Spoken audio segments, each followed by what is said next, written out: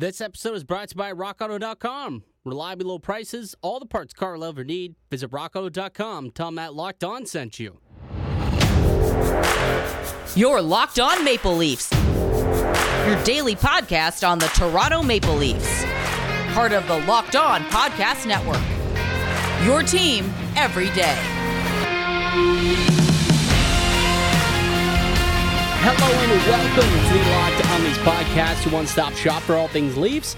I'm your host, Mike DiStefano from TSN 1050 Toronto Radio, also known as Al's brother from TSN's Overdrive. Hit me up on Twitter at Mickey_Canuck. Follow the show as well at Locked On Leafs. If you like what you hear today, please consider subscribing to the podcast. Leave a rating and review as well. That would be much, much appreciated. Okay, so we've got a different type of show today. I brought on two guests to chat in two different segments. So first, we're going to be joined by Ian McLaren from Locked On Bruins. The Maple Leafs dipping into the second wave market of free agency. They pluck Nick Ritchie and Ondrej Kase off of the free agent market, both of which, though, spending the last couple of seasons in Boston after a trade coming from Anaheim. So we're going to chat to Ian McLaren and get the feel about what the Leafs can expect with Nick Ritchie and Ondrej Kase. Ritchie signing a 2-year deal at $2.5 million. Kase 1 year at 1.25. I think Ritchie's got a little bit more of punch to him. 6'2", 230 pounds, coming off a career high of 15 goals. Through the 56 games this season, and of course, former player of the Sault Ste. Marie Greyhounds. Yes, he was traded for one final run in his overage year in 14-15, and of course that was the year where Dubas and Sheldon Keefe were at the helm of the Sioux. Michael Bunting was a teammate with him, as well as a young Mac Hollowell, actually. So 3 players from that 14-15 team now with the Maple Leafs. And then Ondrej Kase, as we'll chat about it a little bit more with Ian, but getting him on a super discount deal at $1.25 million. Because he's extremely injury prone. Over the last 2 seasons, he's only been able to play since the last year's trade deadline. He only played 3 games this year and then played just 6 regular season games with Boston. Did get into 11 playoff games through the bubble, but in total, a couple of injuries, including some pretty big, concussion history with Kase is the reason why, you were able to take a gamble and get him so cheap. But some very high upside here on this signing. So we'll chat with Ian McLaren about that. And then later on, we're actually going to have a discussion with Joe DiBiase from Locked On Sabres. If you recall, it was about a week ago or so that I brought up it was a TSN article that was written by Travis Yost about the potential trade blockbuster deal between the Leafs and Sabres. It didn't include Jack Eichel. It actually included Rasmus Dahlin, and from the Leafs, it centered around Mitch Marner. So I wanted to bring that up to Joe and see what his thoughts were on that deal, because he actually didn't read that piece, and I thought his thoughts on that were really interesting. So we'll play that a little bit later. But for now, let's head off to Boston and catch up with Ian McLaren from Locked On Bruins. Ian, how are you, pal? Not too much. How are you doing tonight, Mike? I'm doing all right. It's the offseason's officially here now. Like, do you feel like it's been just a wild schedule, and the fact that we're not even getting to like offseason mode until August is just so strange? Yeah, usually it's July 1st is free agency, and then kind of dies down a couple days later, and then a long period of time off until training camp. And now, we just have to get through this month of August, and then things will pick right back up. So it's a short window for sure. Yeah, and you talked about free agency. We're about a week out of free agency, and both our teams, realistically, the Leafs and the Bruins, pretty active in free agency. I want to ask you about a couple of players that the Maple Leafs signed that kind of crossed over enemy lines from Boston to Toronto now, and that's Nick Ritchie and Ondrej Kase. Let's start with Nick Ritchie. Coming off a career year in Boston, 15 goals. What exactly should Leafs fans be expecting in Nick Ritchie? I mean, yeah, Nick Ritchie, he got off to a bit of a rocky start upon his arrival a couple seasons ago. Didn't really find his place, and in the bubble, he was kind of maybe expected to, or acted, like the kind of the tough guy enforcer that many people have seen. But this past season, he really found his scoring touch, like you said, a career high 15 goals in only 56 games. He chipped in on the power play. Mind you, that was all pretty much before the arrival of Taylor Hall. Once that came about, he was bumped down the depth chart a bit on the left side. Didn't quite get as much power play opportunities. So yeah, it was kind of an up and down season for him that way. And, that was why the Bruins ultimately made the decision not to qualify him, allowing him to become an unrestricted free agent. I think there probably was some appetite there to bring him back, maybe on a similar deal than what he signed with the Maple Leafs, or perhaps a bit less. But they decided to go a different direction. But for what he can bring to Toronto, I think he'll be pretty jazzed to play for his quote unquote hometown team. He's from just outside Toronto, obviously. And, I've seen some indications on Twitter that, maybe he could push for a top 6 role. I think that is probably a little generous. I wouldn't quite think he's at that level. But, if he's penciled in as kind of a third line left winger, who can chip in the odd goal. He can play the power play in a pinch, that net front presence on the power play, bring some physicality when necessary, drop the gloves at times as well. But yeah, I think kind of in that, 30 to 35 point range is kind of where he would likely fit in. And if he's asked to play top 6 minutes for a team with as much talent as Toronto, then something's probably off a bit with the guys that are in the mix there. Well, I'll tell you what the left side looks like right now, because we lost Zach Hyman, and then right. Nick Foligno was the player that we acquired to fill that role in the second line at the deadline last year, and he's no longer part of the situation either. So there is a massive hole in the top 6 on the left side, and the thought process is that Nick Ritchie is going to come in and compete for one of those roles.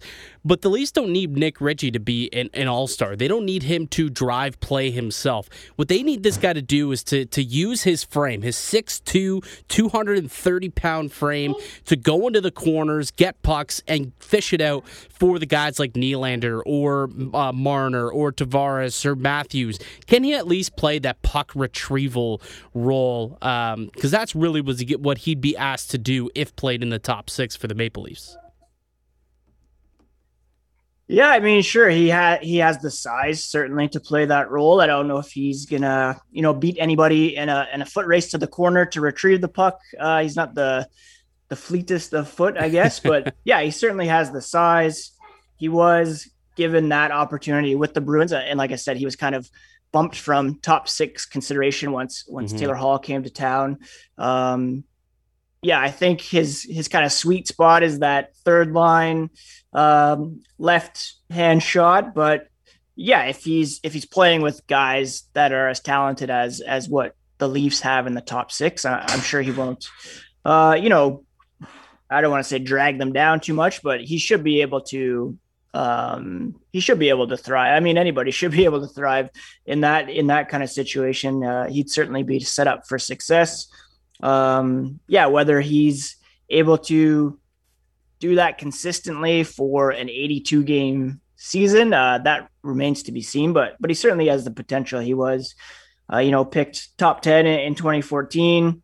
And he has a decent enough shot. He can definitely beat guys in the corners. Like I said, maybe not to the corners, but the potential is there for him to be a complimentary top 6 player, but he's not going to drive anything.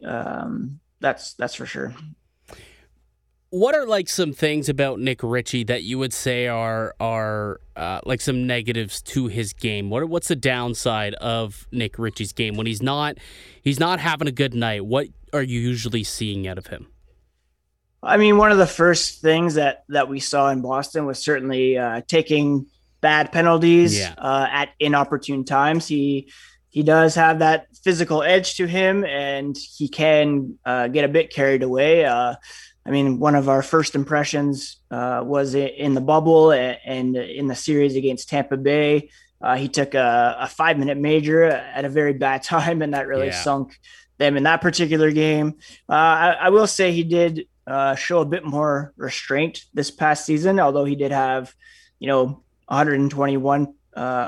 He had 37 penalty minutes this past season, so didn't drop the gloves as much, was a bit more disciplined. And I think that came from, like I said earlier, not trying to do too much to make a good impression, not trying to be a big bad Bruin per se, but just kind of, finding his role, being more comfortable, picking his spots.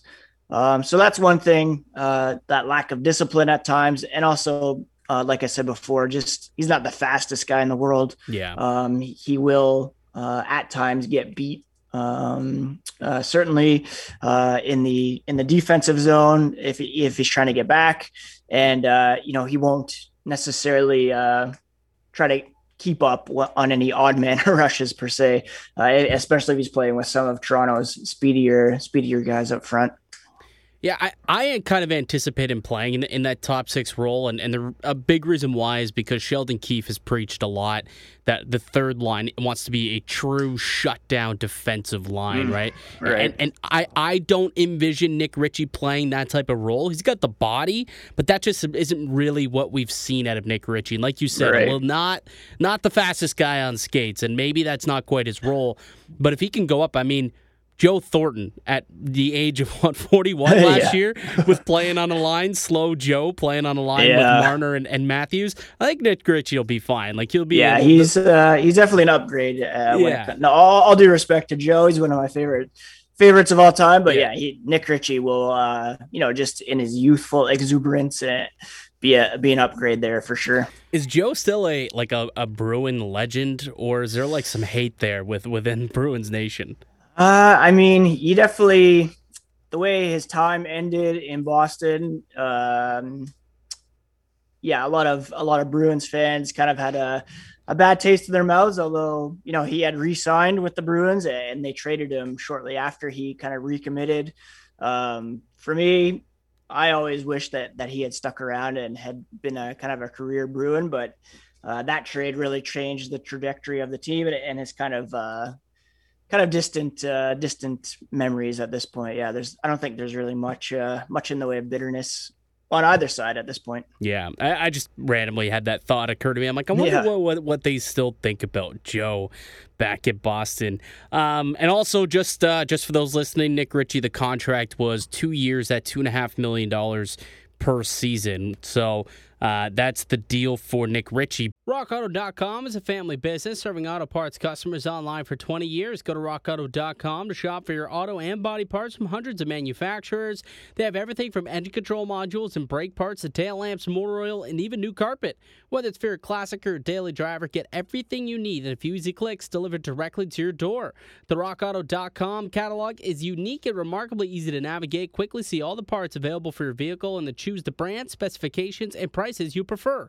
Best of all, price at Rock Auto are always reliably low, and the same for the professionals as the do-it-yourselfers. So why spend up to twice as much for the same parts? Go to rockauto.com and see all the parts available for your car or your truck, and write Locked On their How'd You Hear About Us box so that they know that we sent you. Amazing selection, reliably low prices, all the parts a car will ever need. Visit rockauto.com. They also made another signing, the Maple Leafs, picking up Ondrej Kase, who had a short stint with the Boston Bruins. But what's unfortunate, and maybe you could speak to this a little more, Kase, when he was traded to the Bruins a couple of years ago, was expected to be like a big piece coming over and kind of reshaping like somewhat of a secondary core there in Boston, and it just didn't happen.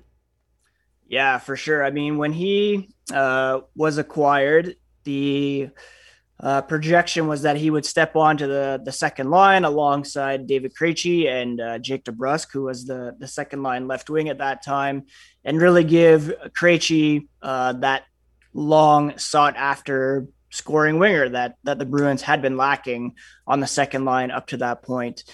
They did have to cough up a first round pick to the Ducks to acquire him, although that also helped them dump David Backes's contract at the same time.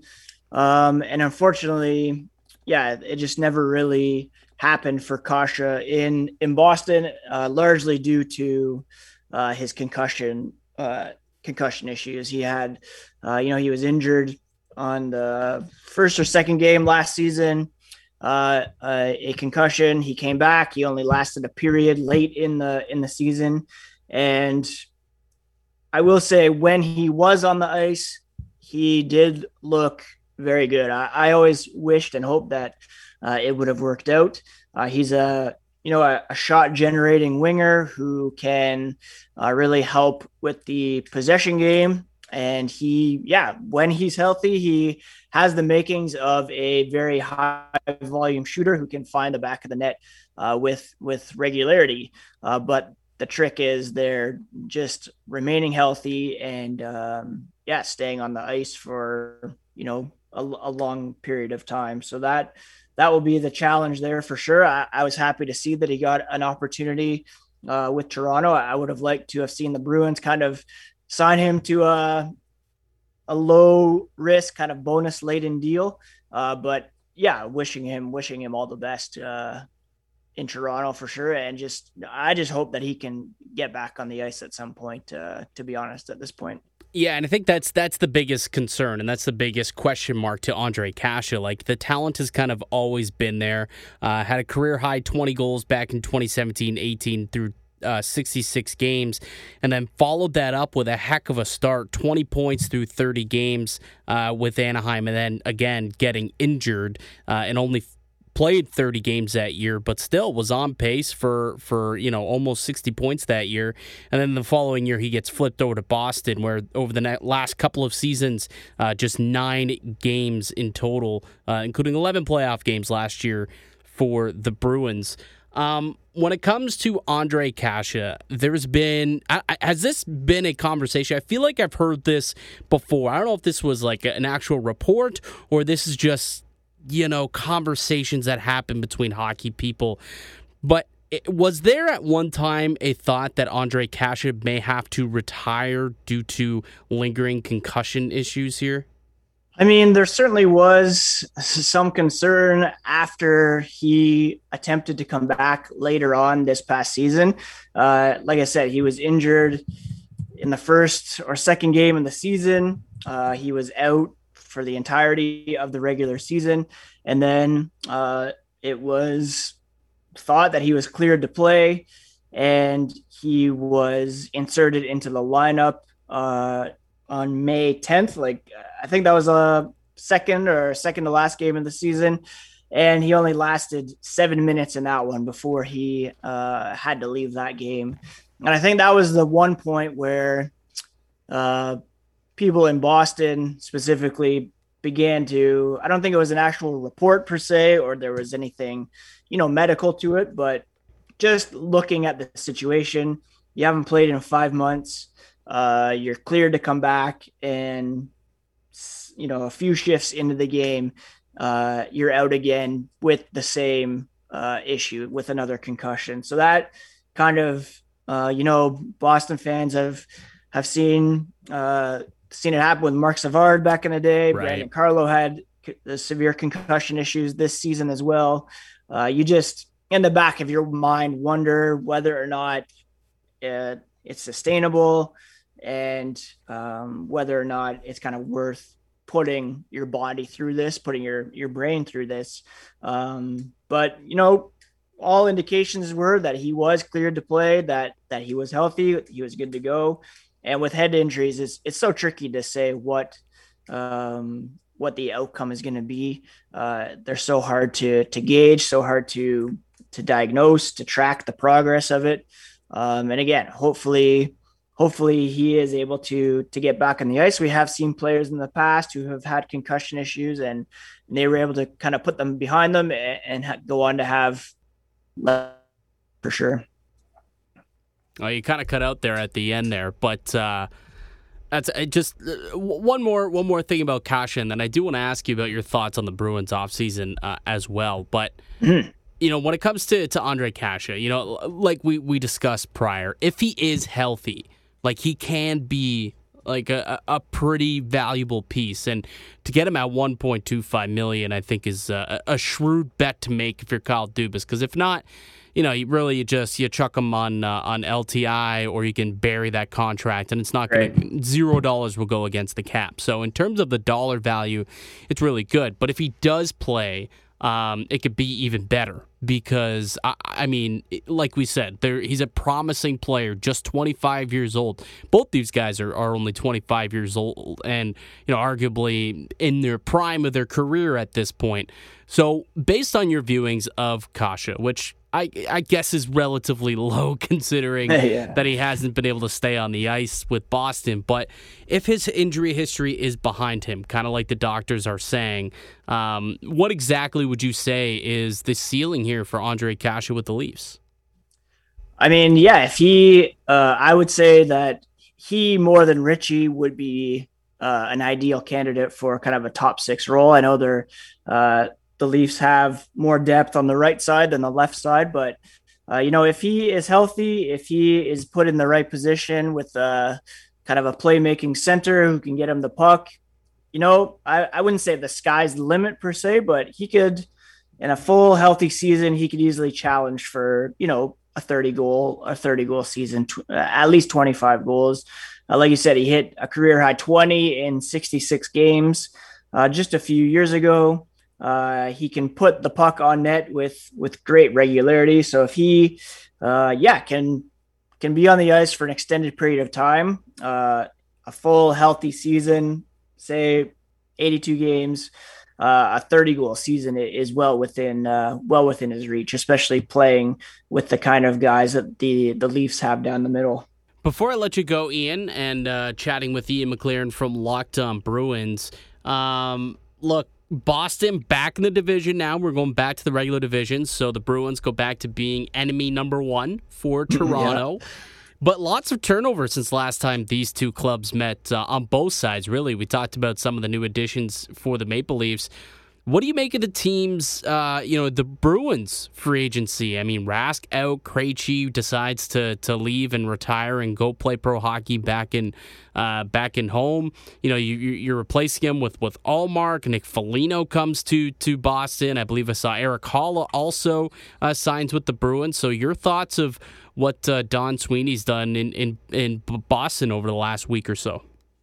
Yeah, I mean, to be honest, there's been a lot more turnover than I expected this season. The loss of David Krejci is massive. That can't be understated at all.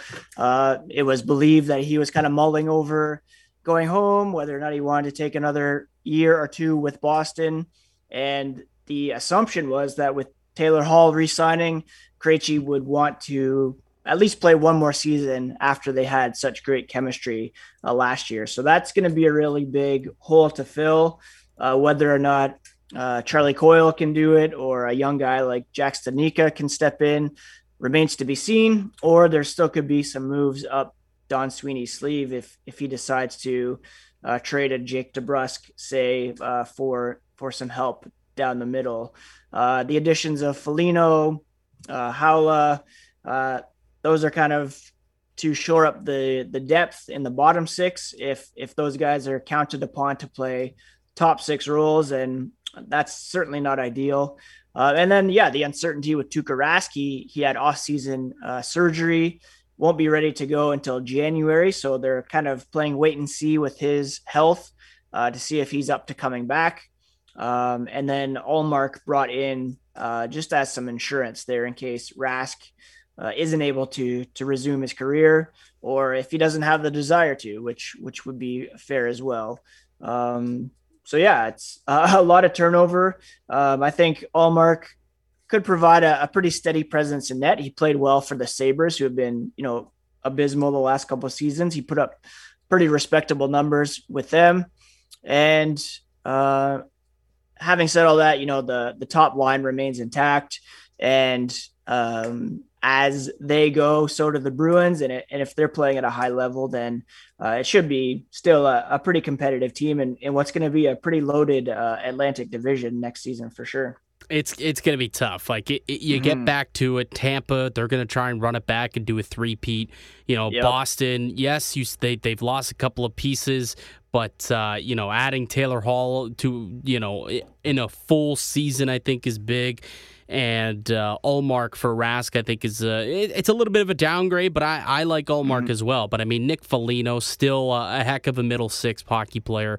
Erik Haula, same thing. I think Boston, I liked what they did. Unfortunately, I like what they did over the course of free agency. I really thought Foligno might come back to Toronto too, and then I thought, okay, if he doesn't come back to Toronto, he'll probably go back with his brother in Minnesota. And nope, had to go to Boston. Boston, of all places, had to go to Boston. But, oh well. Last question for you, Ian, and this is an insanely selfish question that I have for you for fantasy purposes. Is Jeremy Swayman the real deal? I mean, I certainly hope so. I have him in 2 different keeper fantasy hockey leagues, so I'm hoping that he certainly pans out. He looked amazing early on in his career with the trade of Dan Vladar to Calgary. He's certainly primed for at least a backup role to start this season, and maybe even more of a pivot with Ullmark. But certainly, he has all the makings of a number one goalie. And if his first handful of games in the NHL are any indication, then he certainly seems like the next guy to carry the load for the Bruins in net for hopefully quite a while now. Yes, Jeremy Swayman, goaltender for the Boston Bruins. If you are in a dynasty league, keeper league, go take a peek, see if he's still a free agent. He may not be because, like you said, I think he had like $150 goals against in his like 8 or 9 games that he did play last year. He was really good. So he might not even be there. But if he is, or if you're in a brand new dynasty league and you're doing drafts, which should be coming up relatively soon, you would think in the next month or so. Keep an eye out for Jeremy Swayman because I think he's going to be a decent goaltending prospect going forward. I think I also saw Dobber Prospects might have him as the top goalie prospect for fantasy purposes. Yeah, I was looking at the rankings and he's the number 1 fantasy goalie prospect for fantasy hockey. So definitely worth grabbing. Hopefully it's not too late. I was glad I grabbed him at the beginning of last year and didn't wait to try to grab him this year. Yeah, absolutely. All right, Ian, I really appreciate you hopping on and taking the time to chat about these guys with me today and chat about the Bruins outlook. And, well, we'll be chatting a little bit more this season than we did last year with this the divisions going back to the original way that it was prior to the pandemic. So I'm sure we'll be chatting again down the road when the Leafs and Bruins face off against one another. I think actually we finish up the season against each other, do we not? Oh, wow. I haven't looked at the schedule that closely, but I believe the Leafs do. Back to divisional matchups, it'll be quite often for sure. So looking forward to it. All right, Ian. Appreciate it so much. That's Ian McLaren from Locked On Bruins. You can check him out on Twitter at Ian McLaren. Ian, thanks so much for joining me. No problem. Thanks so much, Mike. Take care. All right, coming up next, I have, I remember a week ago, and if you didn't listen to this podcast, about a week or so ago, I chatted, there was an article on TSN.ca written by Travis Yost, and he proposed a massive blockbuster deal involving Rasmus Dahlin and Mitch Marner, and I thought it was interesting. It definitely caught my attention, and I took a read of it, and it wasn't a one-for-one thing, and it was more of a, hey, this is, a framework framework of like the two top players that could be involved in this deal. But anyways, so go listen to that podcast if you'd like to hear my full thoughts on that. But I did eventually end up getting a hold of Locked On Sabres host Joe DiBiase to get his thoughts on that potential blockbuster. So coming up next, we'll bring Joe in and he'll give his thoughts on the possible Rasmus Dahlin for Mitch Marner trade. And we'll do that when we return here on the Locked On Leafs podcast. BetOnline, the fastest and easiest way to bet on your sports action. The NHL playoffs are in full swing, and you can track all the action at betonline.ag. Get all the latest news, odds, and info on your sports needs, including MLB, NBA, NHL, and all your UFC, MMA action, and more. Before the next pitch, head over to BetOnline on your laptop or mobile device and check out all the great sporting news, sign-up bonuses, and contest information. Don't sit on the sidelines anymore, as this is your chance to get into the game as teams prep for their runs to the playoffs. Head to the website and use your mobile device to sign in today. Use a promo code LOCKEDON and receive your 50% welcome bonus on your first deposit. That's promo code LOCKEDON for 50% off your first deposit at betonline.ag. BetOnline, your online sportsbook experts. All right, Mike DiStefano from Locked On Leafs, Joe DiBiase from Locked On Sabres. Little mini crossover edition of Locked On Sabres and Locked On Leafs here. We host the Locked On NHL podcast on Tuesdays, and we were running out of time on the Locked On NHL show, but Mike has a really good potential or trade idea that came from a guy at TSN that involves the Leafs and the Sabres. So we're going to throw that into our podcast here. Mike, okay, who was the guy at TSN that did this? And then what is the deal? So Travis Yost is the writer. Oh, I love Travis. Yeah, exactly. That's why I was surprised that you didn't the deal. Maybe you did and you just aren't remembering, but probably. Yeah, but so the deal that he's proposing is a massive blockbuster between the Toronto Maple Leafs and the Buffalo Sabres. And I said, I need to get Joe's opinion on this. So the deal is, it's not necessarily like a full deal, but he has a framework on what the deal to surround around. So it is Rasmus Dahlin heading north to the Toronto Maple Leafs, and heading south would be Mitch Marner. Your thoughts? Oh, man. It might sound easier than it is from the Buffalo end. I would still do it.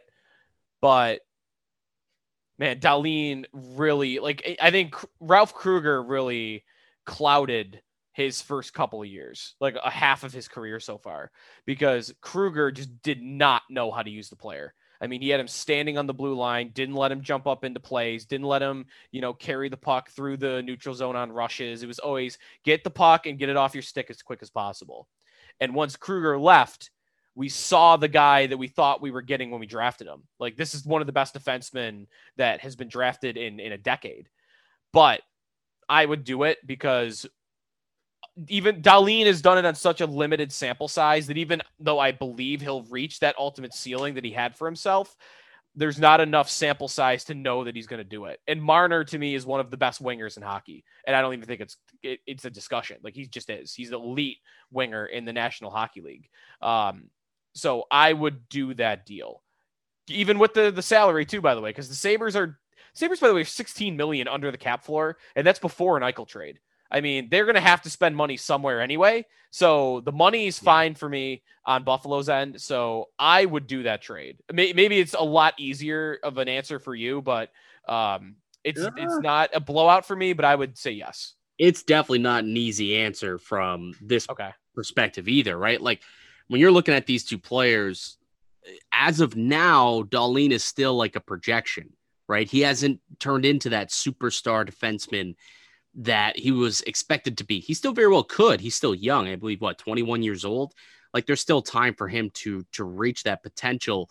But when you're trading away like you said, top 3 winger in the NHL, can you really make that deal and just hope and pray that Dahlin actually gets there? Because if he doesn't, and he's just like, a middling top pair guy, like, I mean, middling is a weird word to use for a top pair guy, but like, if he turns out to be, a more reliable Morgan Rielly, was that trade worth it? You know, like, was that really worth it? Like, would I trade him for, like, if he turns into, I don't know, maybe like a Jacob Slavin or something, like is that worth it to move on from Mitch Marner? Granted, the cap savings that Toronto would get, so it's basically $11 million in cap savings. And that's I think the big argument in this deal is you move on from him, you bring in Dahlin, who he's an RFA, correct? He needs a contract this summer. Yes. Yep. So what's that number going to look like, do you think? I think a bridge deal makes more sense for him because I thought around, like, I thought something like a bridge deal, like 3 times 5.5, 3 times 6. Yep. Sounds about likely, would you say? Yeah, we were debating the other day, actually, if we would sign him to 8 years, $7 million, because it comes in a lot lower than Cale Makar and Miro Heiskanen signed for, and for good reason, because Dahlin has not proven as much as those two yet. Right. But the reason you might do it now at 8 years is if he continues along the track he was on at the second half of last year, and a year from now he is in the same territory as those guys, well, then you have an insanely valuable contract for a long time. Now, I don't think Dahlin and his agent would sign that deal, though, so maybe it's almost not worth talking about, because if I'm Dahlin and his agent, I'm betting on myself, and I want that bridge deal right now. That's what I think would end up happening as well. That's what I thought too. So when I was looking into the whole cap savings, I put the figure at about $6 million, so about $5 million in cap savings. Now, I don't know if this would be a 1-for-1 deal. There may need to be some other moves in here to kind of even things out a little bit. Maybe I don't know on which side and how it would happen, but if you open up an extra $5 million, I mean, now you have 2 options if you're the Maple Leafs. Well, since you've got a number 1 left side defenseman in Rasmus Dahlin, now you can actually maybe think about moving on from Morgan Rielly and move his contract, who's a pending UFA, and you might not have enough money to extend him anyways. And you can move him and you can pick up a top end winger as well to replace Marner.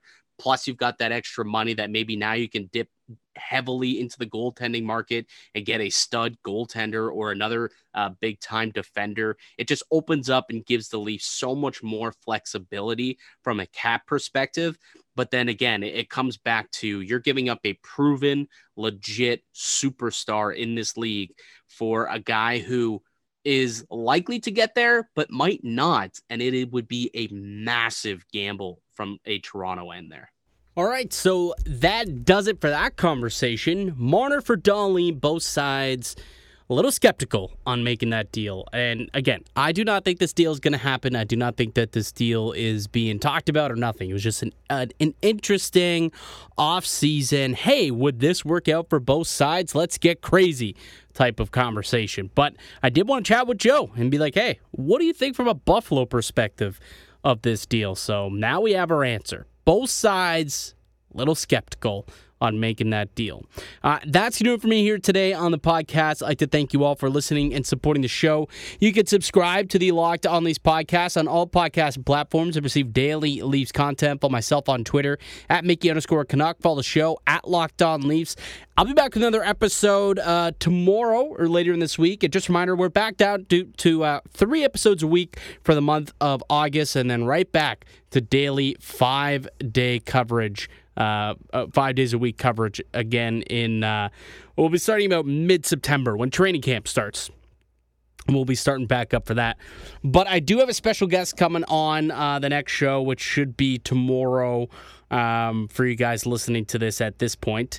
But we do have a special guest coming on. It's going to be Chris Peters, who is a prospect guy, NHL draft and prospect analyst. He is the editor of Hockey Sense, host of Talkin' Hockey Sense podcast, formerly of ESPN, CBS Sports, and of USA Hockey as well. So, Chris Peters, big time prospect guy, and he's going to join us and he's going to talk a little bit about what 3 Maple Leafs put on a show at the World Junior Summer Showcase this last week in the United States. So there's 3 prospects that absolutely lit it up and might be featured on their respective countries' teams. So he's going to tell me all about those 3 guys and how well they performed.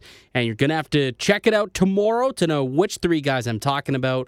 But until then, keep it locked right here on Locked On Leafs.